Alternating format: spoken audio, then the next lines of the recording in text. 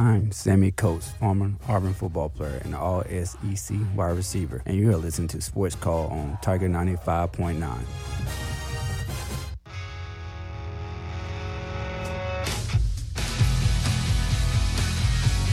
All right, welcome back into the program. This is Sports Call, WTGZ Tiger 95.9 FM. The Sports Call podcast is brought to you by Coca-Cola. If you ever miss Sports Call Live, or if you want to hear something again, make sure you go back and listen to our show on demand wherever you get your podcasts. Enjoy an ice-cold Coca-Cola to go along with the hottest sports talk.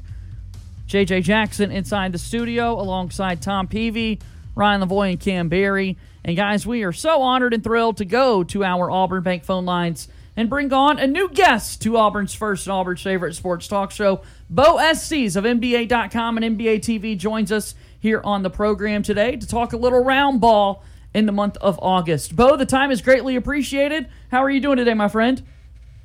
Oh, it's good. Always a little pressure to be named Bo and come on an Auburn broadcast, but yeah, I'm excited, guys. Bo knows. We certainly do know that, so you're right. I wouldn't have even put two and two together, but fair for you to bring that up, Bo.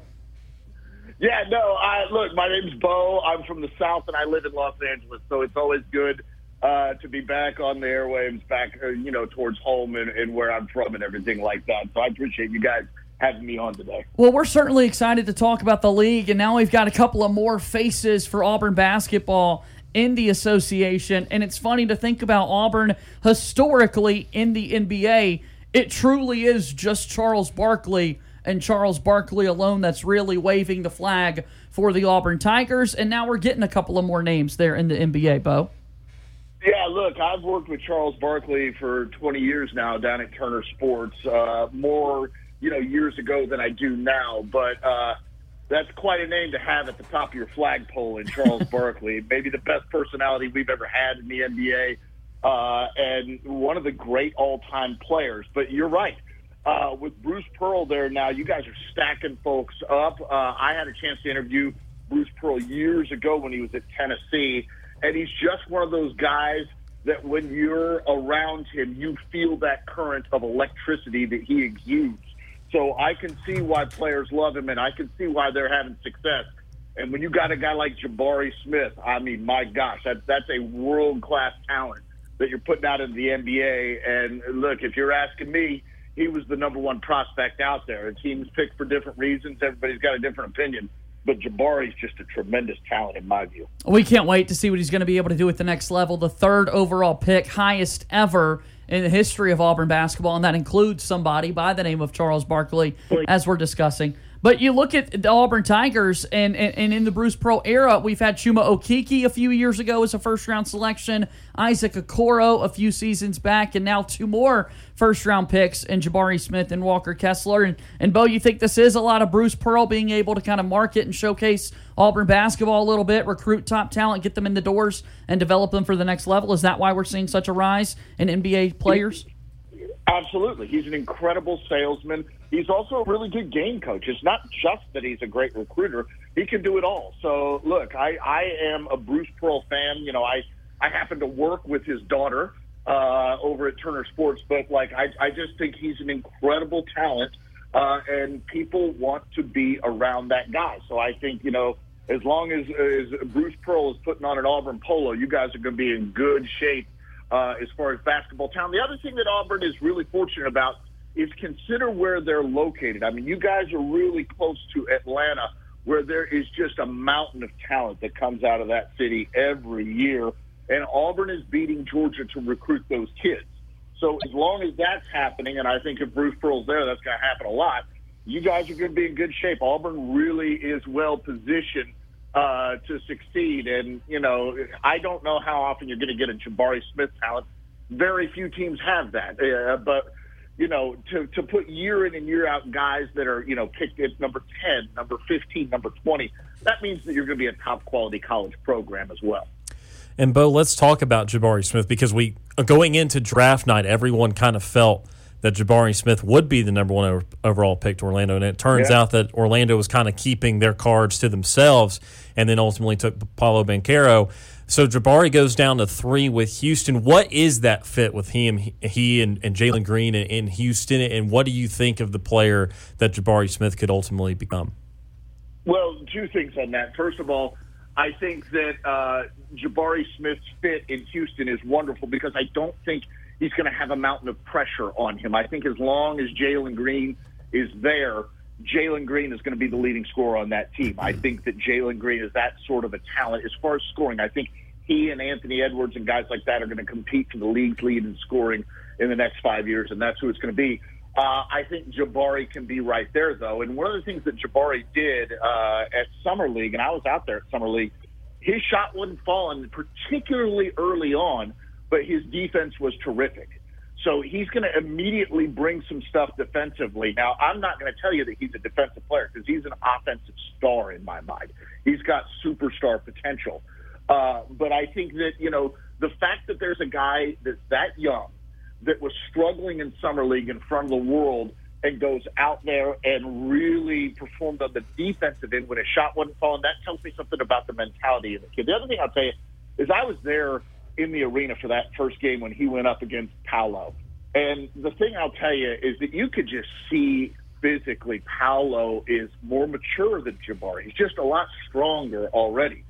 The thing I'll say about that, though, is I think Jabari will catch up in that regard. And when he does, look out. That's the next thing that I think that I would expect from Jabari.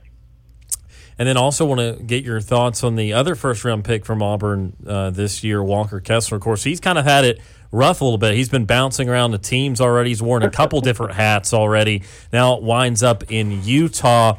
And, of course, interesting opportunity, I feel like, Bo, because you follow a guy like Rudy Gobert who's been the best defensive center in the league for several years, and that's going to be difficult. But because Rudy Gobert is gone, I figure, Bo, that Walker Kessler's, for the slot that he was taken, is probably going to get a pretty good chance at some significant playing time. Well, you're right. And like I said with Jabari Smith, I think Walker Kessler finds himself in a really good spot because he's not going to have a ton of pressure.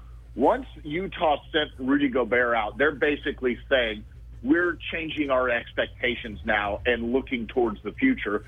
And Walker Kessler now has an opportunity to earn the right to be a part of that future. And you mentioned Rudy Gobert. I mean, Walker Kessler has a lot of the same skills that Rudy Gobert has. Walker Kessler is incredibly long. Until you see him in person, you don't know how long this guy really is. And so that sort of matches up with Rudy Gobert. He's also a really gifted shot blocker. He's not just tall and long. He's a gifted shot blocker, and he works on it and the timing. So I think he'll be effective in that regard. I first went and saw Walker Kessler play in his junior year at Woodward Academy. And I drove straight back to NBA TV from that game, and there was an NBA executive in the room, and he asked me, can he guard on the perimeter on a switch against a point guard? That's the first question executive asked me, and that's the thing I still don't know that we have an answer for.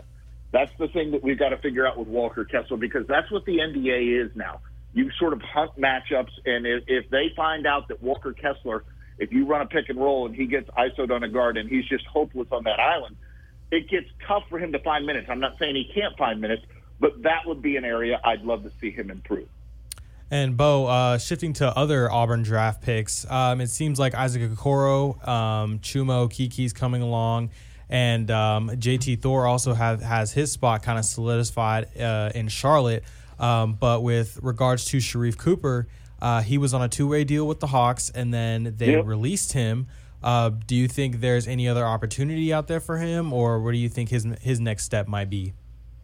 I do like his game. That's the thing. I like his game, and I think there's the challenge for him is we're in the era of a million talented guards. There's just so many talented guards out there, so he's going to have to distinguish himself. And it may be that Sharif has to go out of the league and come back. He may find a two-way contract somewhere, but I don't think unless he really blossoms and builds his game, he's going to find a guaranteed deal that's going to be to his liking. I cover look, I cover the NBL professionally, the Australian Basketball League. So when LaMelo comes over here, I was covering him with the Illawarra Hawks before that. I think that, there are players that go away and come back and do very well when they have more of a dominant ball role.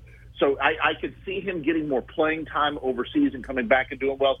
But that said, look, if the right opportunity comes in the NBA for him to stay sort of long-term and he's put with the right coach and the right teammates, he's got the talent to succeed right now. It's just hard to distinguish yourself with this many talented guards out there.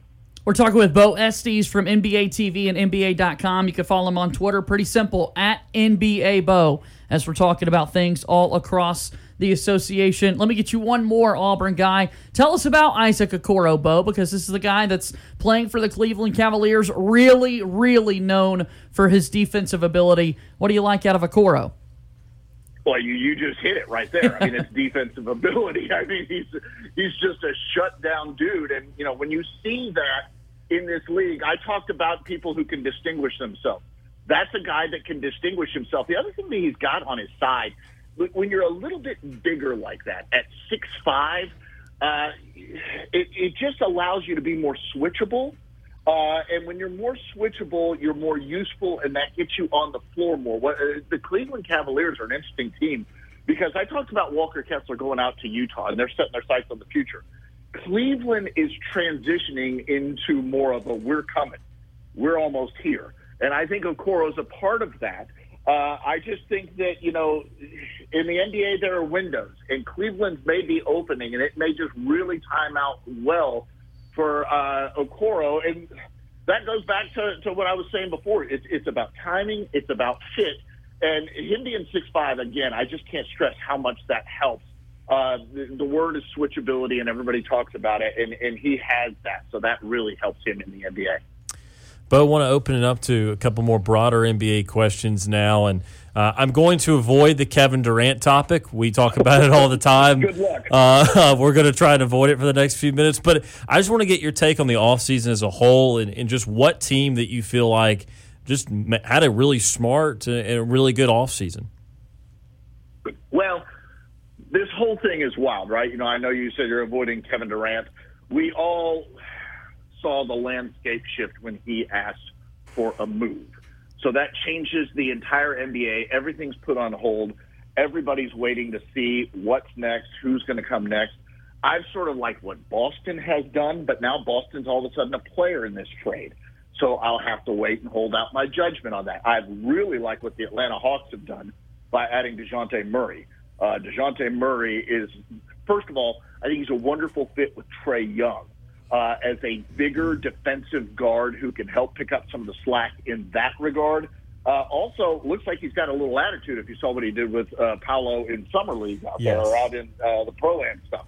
So I really love that.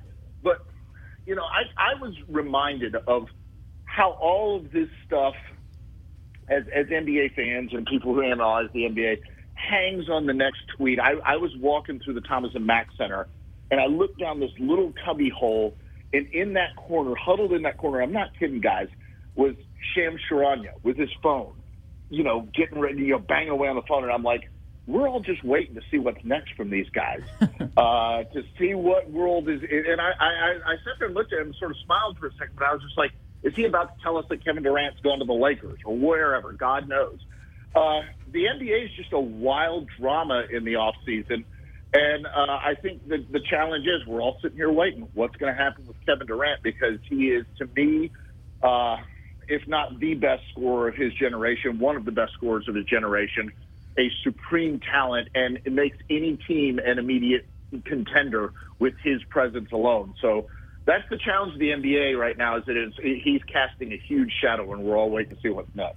And then I've also got to ask you, you talked about the DeJounte Murray trade for Atlanta, but another big trade that happened, and I alluded to this earlier, was Rudy Gobert going to Minnesota. And, of course, the talk about it has just been about the array of assets that ultimately Utah got out of Minnesota. But, from a basketball perspective, Minnesota just seems fascinating because it appears, I mean, you don't make this acquisition if you're not doing this. You're going to have Karl Anthony Towns and Rudy Gobert play a lot of minutes together and start together on what's going to be the biggest front line, I think, in the NBA. In this age where it is so guard-driven, like, is it not pretty fascinating to see a team double down the opposite direction and say, we're going to take the best defensive big guy we can find with a really talented offensive big guy, and we're going to roll the ball out there. And, oh, by the way, another really talented guard. We do have one of those in Anthony Edwards. And just make what's really just an odd team. It could be really good, but just a really odd team. Well, I think that's well put because they basically rolled the dice, right? They've really rolled the dice. I mentioned that it's a guard-rich league. The focus of the league is perimeter-driven. And when you think about the way Karl Anthony Towns plays, he describes himself as the best shooting big man ever. I would throw Dirk Nowitzki in there if I was him. But that's how he describes himself. So his game is perimeter-oriented. He can give you a head fake and drive to the rim for the jam. But one thing that I heard a stat, and this is close if not exactly it. The Minnesota Timberwolves with Karl Anthony Towns had something like 2 alley-oop dunks all season long. All season long with Karl Anthony Towns. So he's not a rim runner. That's what Rudy Gobert does. He scores at the rim off a ton of alley-oops. And with D'Angelo Russell, like there are some obvious shortcomings in his game. But he can pass, and he can set you up. And Anthony Edwards and Karl Anthony Towns will be on the perimeter. They will be drivers. So there's going to be space in the paint for Rudy Gobert, I believe, at least. So there's a chance this could really work. Now, you mentioned the assets that they gave up to get Rudy Gobert. It's a ton. So they're putting their cards on the table right now and trying to get into deep playoff contention in a deep Western Conference. It's going to be a challenge, but, if you're a Minnesota fan, if you're a person who's writing that check for season tickets, you got to be pretty happy right now because you're putting a really good team out there. We're talking with Bo Jackson. Oh, wait, I mean Bo Estes here on Sports Call today, joining us on the program, talking about news and notes from around the association. Bo, we have to make these conversations more frequent in the future. And let's just say this. As we go into football season, I'm not sure what your sports bucket list looks like, my friend, but seeing a pregame Eagle flight before a football game at Jordan Hare Stadium, I'd encourage you to put it up there, buddy. I would absolutely love to get over there for that and join you guys at some point. I'm coming back. I'm actually coming back south this week, but I'm going to try to get back again in the fall. I live in Los Angeles now, and I will tell you, college football is not a big thing out here. And this is my first year out here, and it is the weirdest thing. It is pulling the rug out from under me because I can't imagine living in a place where college football is not a massive, massive deal like it was through all of my years in Atlanta living in the South. Well, we're certainly excited for it. And again, thank you again for chatting with us on the show today. We'll have to do this again sometime soon, okay? Sounds great. Thanks, fellas.